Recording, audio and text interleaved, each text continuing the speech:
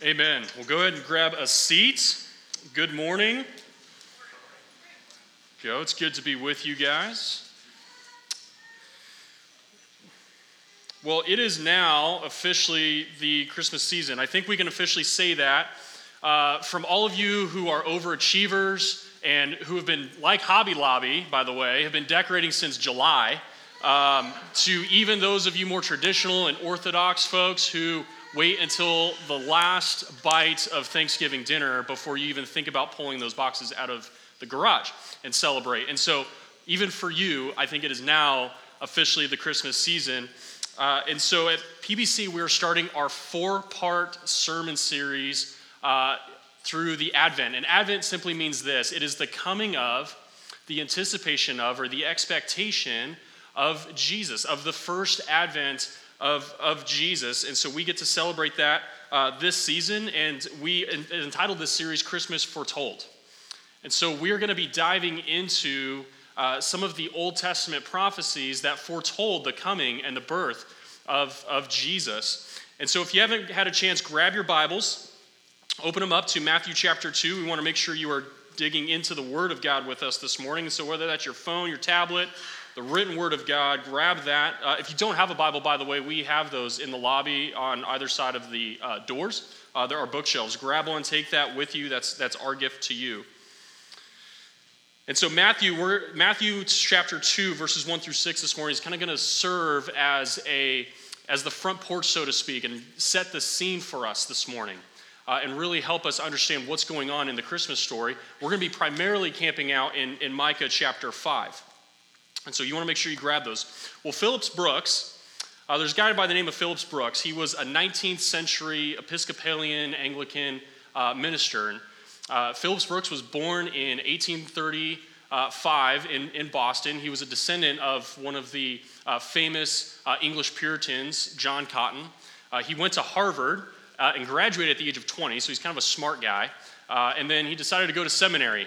And he went to the Virginia Theological Seminary where he graduated, and he went on to minister and pastor at a couple churches in Philadelphia from 1860 to 1869. And then from 1869 to 1891, he moved back to Boston and ministered at a church there, and then ultimately became, the last 15 months of his life until his death in 1893, was the Episcopalian Bishop of Massachusetts. He was an outspoken advocate of the abolition of slavery during the American Civil War. He strongly supported the cause of the North, and even spoke at Abraham Lincoln's funeral. Towards the end of the Civil War, however, Phillips Brooks decided to take a few-month sabbatical, and he traveled to the Middle East. And in his travels, he went to Jerusalem, and on Christmas Eve in 1865, he rented a horse and rode about 7 miles southwest of Jerusalem to a small, tiny town called Bethlehem. And there he marveled at everything that he saw in Bethlehem and the place where Jesus was born, and he visited there.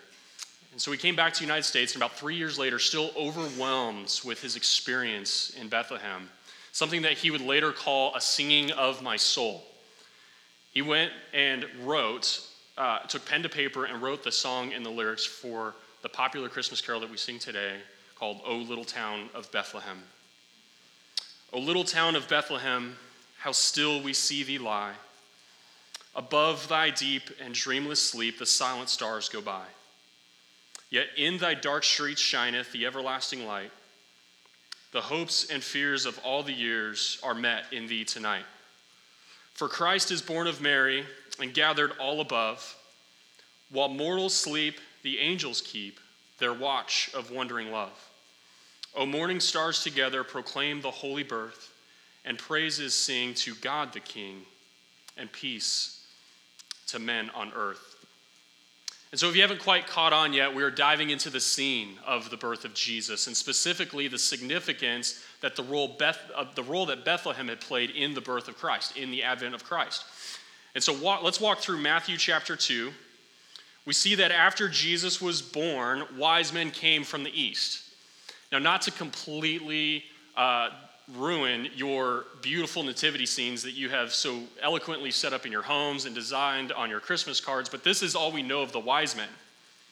We know that they came after Jesus' birth, likely a year or so later, and he was not in the manger at the time of their visit. He was they came to his home, and you see that in verse 11.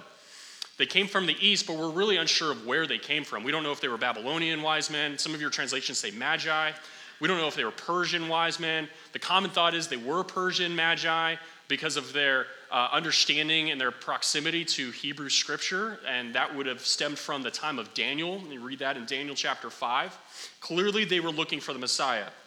We also don't know how many there were. I mean, traditionally, we say that there were 3, right? Based off of the 3 gifts that they gave to Jesus, gold, frankincense, and myrrh, but we just don't know. But however many there were, and wherever they came from, they went through Jerusalem asking, where is the King of the Jews?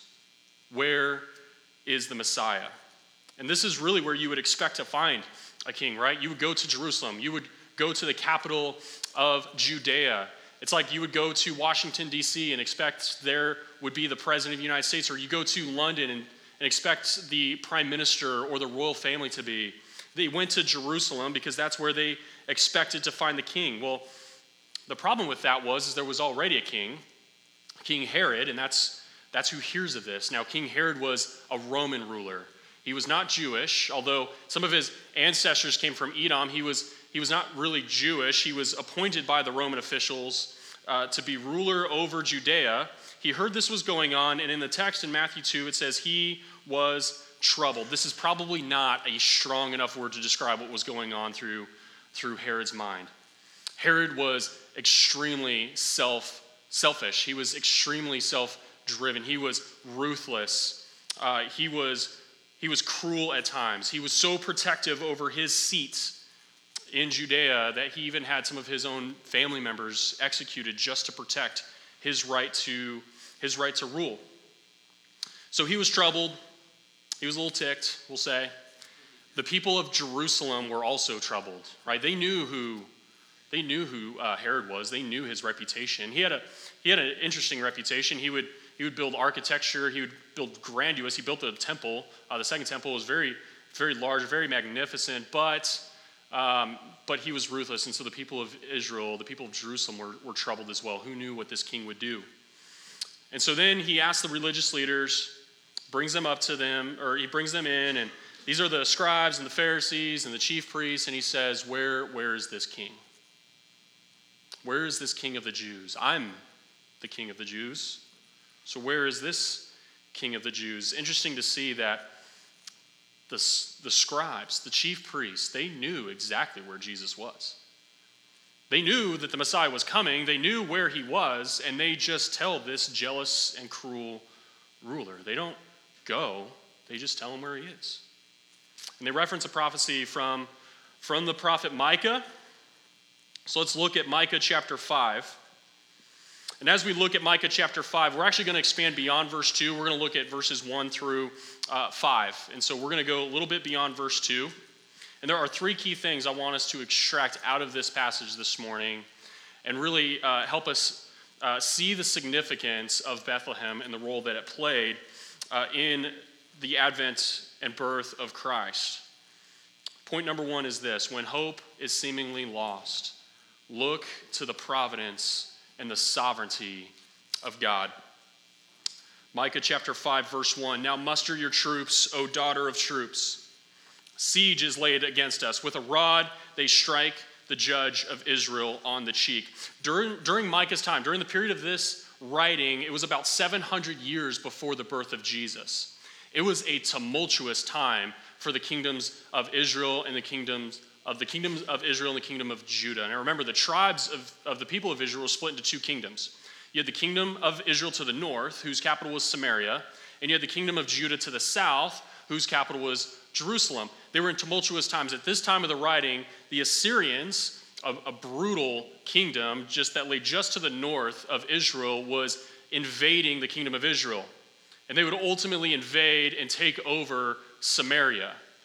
The people of Jerusalem, who Micah was specifically talking to, were troubled. The Assyrians were known for their brutality. To this day, there are tablets housed in the British Museum that have inscriptions of depicting of what exactly these Assyrian rulers would do to their captives. It is horrific, horrific stuff, and it is in graphic detail, and you can still see that today.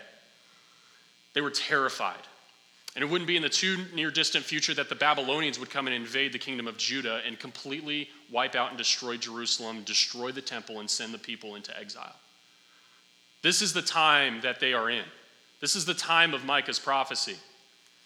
They were in troubled times. Now, this was predominantly because of their rejection of God and their disobedience of the law of God. God gave them up to their enemies.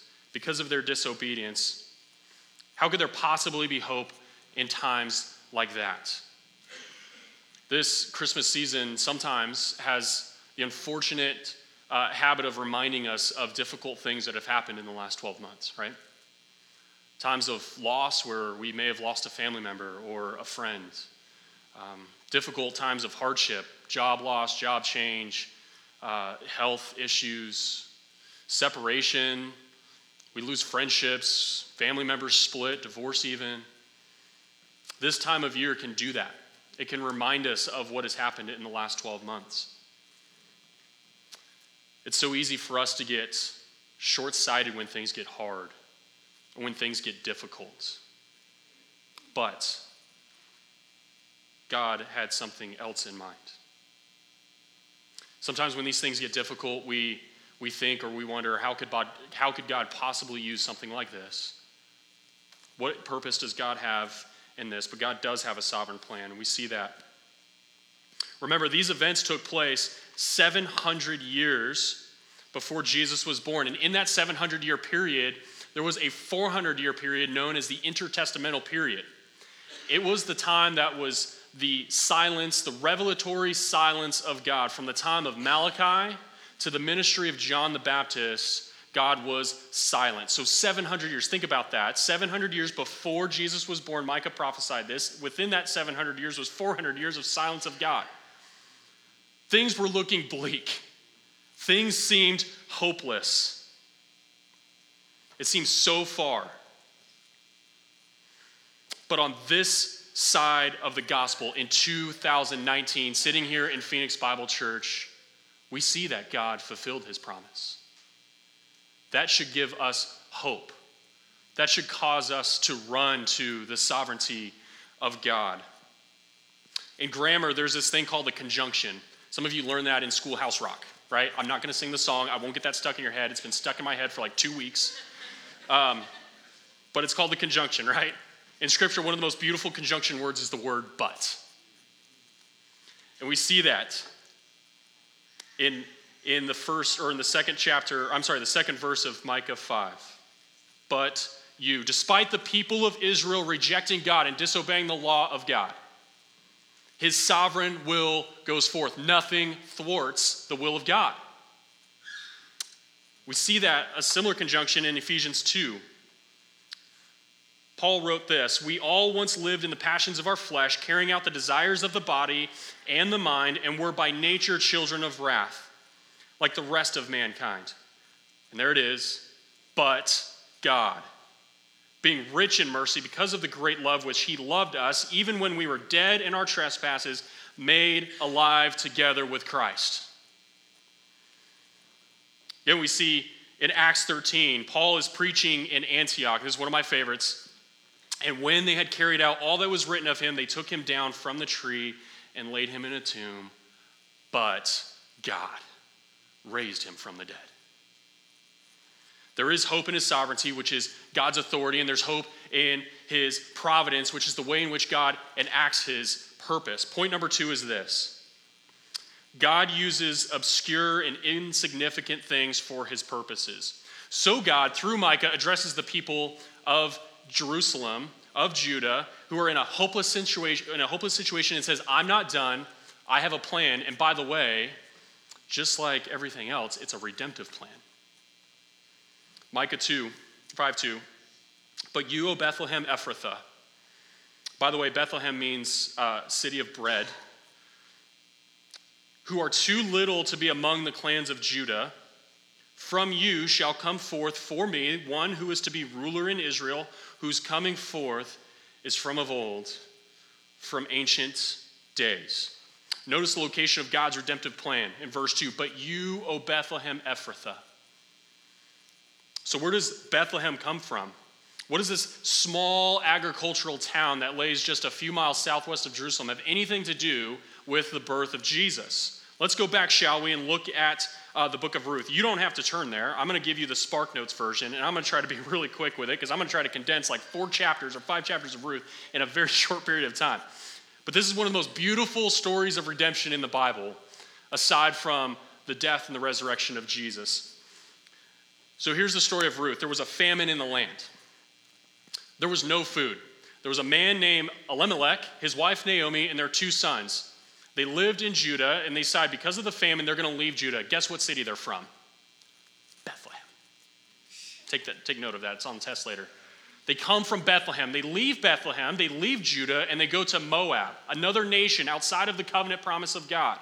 They go to Moab, and in Moab, eventually Elimelech dies, and then Naomi's 2 sons marry Moabite women, Gentile women. And then ultimately the 2 sons die. And Naomi is sitting there left with just nothing left. Her husband's dead. Her 2 sons are dead. And she has her 2 daughters-in-law who are Moabite women, Orpah, not Oprah, Orpah and Ruth. So ultimately Naomi just pulls her daughter-in-laws together and says, look, there's nothing left. I'm a widow. I need to go back. 10 years later, by the way, she was in Moab. I'm going to go back. So she sends Orpah and Ruth and says, go back to your people. Go back to your home. Orpah eventually goes, and Ruth says, no, I'm going to stay with you. And she has there's that famous verse in Ruth that says, where you go, I will go. Where you lodge, I will lodge. Your people will be my people, and your God will be my God. Remember that? So there they go. They leave Moab, and they go back to Judah. And guess what city they land in? Bethlehem. There you go. They went back to Bethlehem. Well, they're poor, and so that means Ruth is gleaning at the fields. That she's going on the outside edges of these fields and gleaning for grain to feed her and her mother-in-law, Naomi. Well, she just happens to be gleaning on the field of a man named Boaz. Boaz was a relative of Naomi. He happened to be a kinsman redeemer, which a kinsman redeemer, we won't go too much into it, but a kinsman redeemer was basically a formal role that a man played in the kingdom of Israel, in the kingdom of Judah, and it was laid out in the law of God. And so Boaz is a kinsman redeemer. She's gleaning from the fields. He is enamored with Ruth, by the way. He likes Ruth. She's nice. But there's a problem. She is a Moabite Gentile woman who is a widow. Kind of a hopeless situation for Ruth, if we were to be pretty candid about that. So Boaz says, well, I really like her. There's a problem.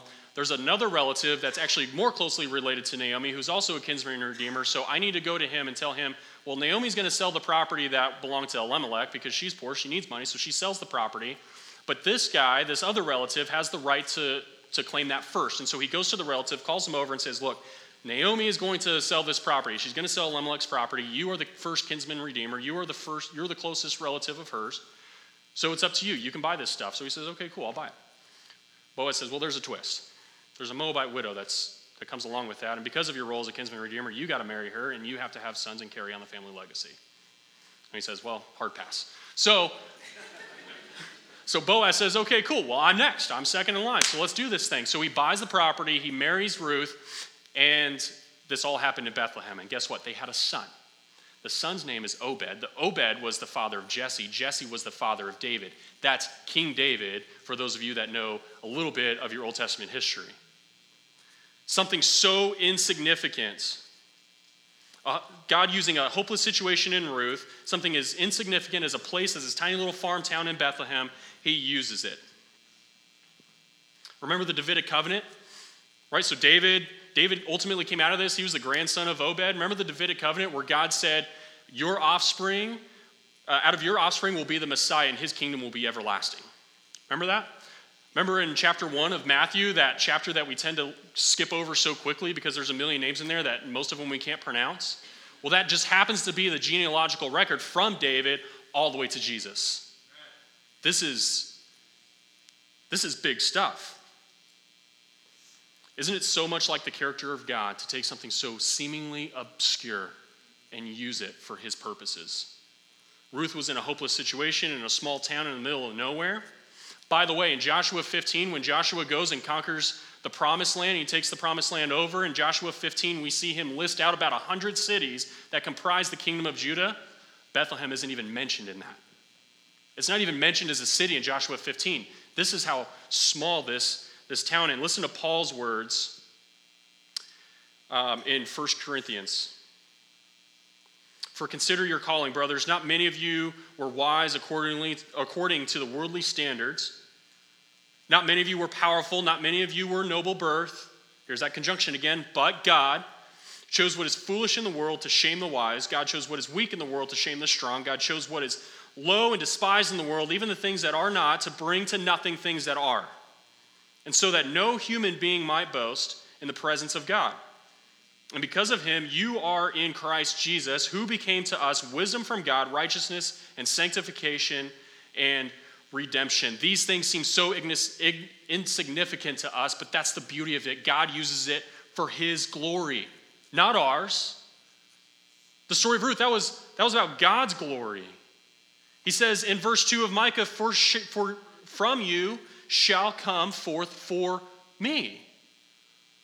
It's for you, but this is for me, God says. Paul says God uses these things so that no one may boast. God ultimately gets all the credit. Zach Eswine, pastor and author, said this about the small things. You will be tempted to orient your desires toward doing large things in famous ways as fast and as efficiently as you can. But almost anything in life that truly matters will require you to do small, mostly overlooked things for a long period of time with God. Read that a little bit slower. Long period of time with God. Point number 3 is this. God's promises are God's promises. In God's sovereignty, he tells the people through Micah, the one who will come out of Bethlehem is from of old, from ancient days. This just didn't spring up. God's sovereign decree is from everlasting. It was from the beginning. This didn't spring up out of nowhere. The Assyrian assault on the kingdom of Israel, the Babylonian assault on the kingdom of Judah, God didn't suddenly sit there and be like, oh my gosh, what am I going to do? This is from everlasting. This is from old. This has been planned for a long time. And the birth of Jesus in Bethlehem was prophesied 700 years before it happened. And when it was prophesied, he said, this is the plan from the beginning.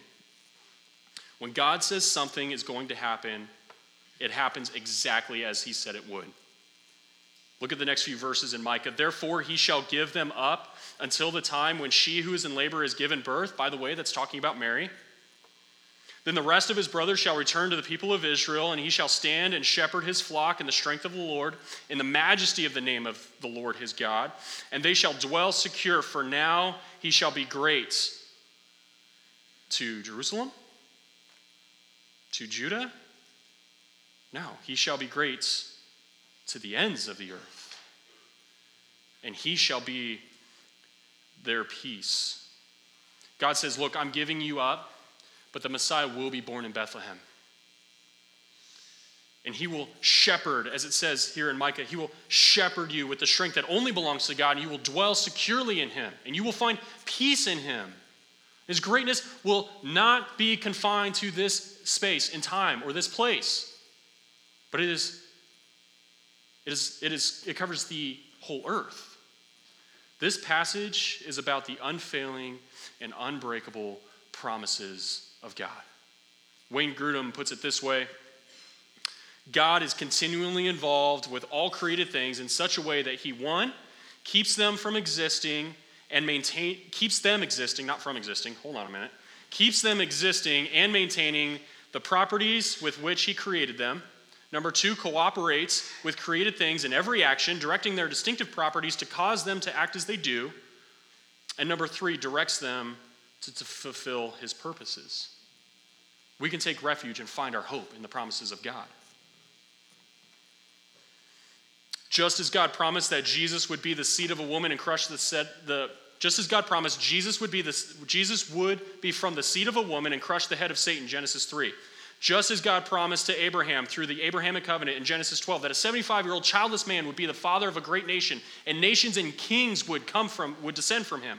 Just as God promised to Israel he would deliver them out of Egypt and out of the hand of Pharaoh in Exodus 6, just as God promised to Israel through the Mosaic covenant that blessings and cursings would be dependent upon their obedience to God, Exodus 19 through 24, just as God promised Joshua that he would lead the people of Israel to the promised land, Joshua 21, just as God promised David that through his offspring would come the Messiah and his kingdom would be everlasting, 2 Samuel 7, just as God promised to Mary that nothing is impossible with God, Luke chapter 1, and she, as a virgin, would give birth to a son, the Holy Son of God. Just as God promised that the Messiah, Jesus, would be born in Bethlehem, Micah 5. Just as God promised that Jesus would ride into Jerusalem on a donkey, righteous and victorious, Zechariah 9. Just as God promised Jesus would be pierced for our transgressions and crushed for our iniquities, Isaiah 53. And just as God promised that Jesus would be resurrected from the grave, Psalm 16. It all happened just as God promised it would. Just as God promised that Jesus would come again from the clouds of heaven as the Son of Man, Daniel chapter 7, brothers and sisters, just as God promised it will happen, it will happen. This is why we celebrate Christmas. This is why we celebrate the advent of Christ. God sent his Son on a cold night in a tiny little farm town, in a manger of all places. A feeding trough for livestock in swaddling cloths, just as God said he would. We celebrate that this season. We celebrate that during Christmas, and we worship Jesus rightly while we wait patiently and eagerly for the second advent, for his coming again. So what is our response as we enter this Advent season? Do we, like Herod, consumed with our own desires, try and thwart God's promises and shut Jesus out? Some of you are thinking, well, I'm not as bad as Herod. I don't go killing family members and doing all this crazy stuff, right? Trying to shut Jesus out. But in our hearts, do we shut Jesus out? Do we look at this? Do we come in this time of season and there's so much pressure from all of these corners and all of these points in society and our culture that really just try to diminish the meaning of Christmas and the impact of Christmas and the impact that Jesus had in the promises of God. And we try to just shut Jesus out. We say, well, I'm down with this God thing, but I don't know about Jesus. Do we, like the Pharisees and the chief priests and the scribes, simply know these things but fail to recognize that Jesus is right here, right now?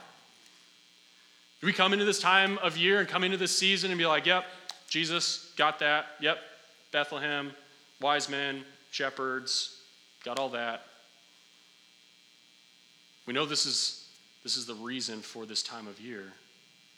But do we recognize that Jesus is here?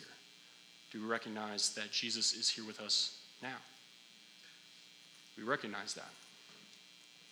Or do we, like the wise men, run to Jesus from the most distant places and worship him as King and Lord, even in the most quiet places?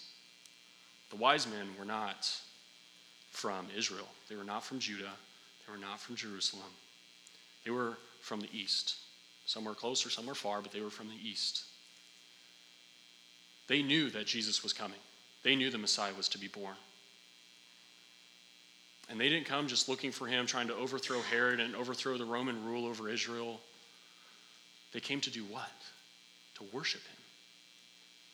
And they found him in the most obscure little town. And all they did was worship. Do we do that? The last part of Phillips Brooks' song, The Little Town of Bethlehem, goes like this. O holy child of Bethlehem, descend to us, we pray. Cast out our sin and enter in, be born to us today. We hear the Christmas angels, the great glad tidings tell. O come to us, abide with us, our Lord Emmanuel. Let's pray.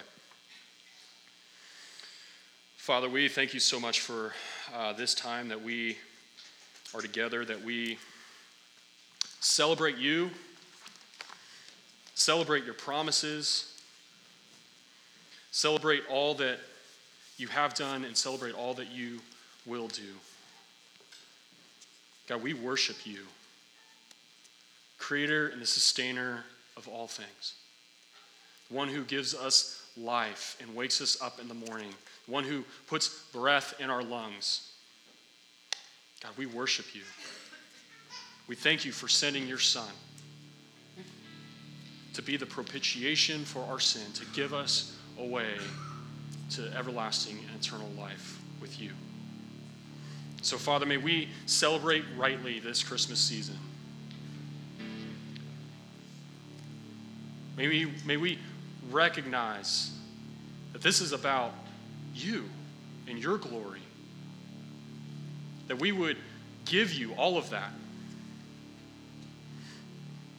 that we would celebrate Jesus who came and gave us life. And so, Father, we thank you. We pray that by your Spirit that you would continue to transform our minds, that you would transform our hearts, that we may see you and worship you properly, that we may proclaim your truth, your gospel to the ends of the earth.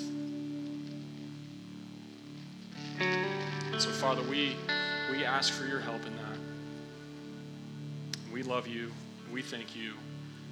And it's in Jesus' name we pray. Amen.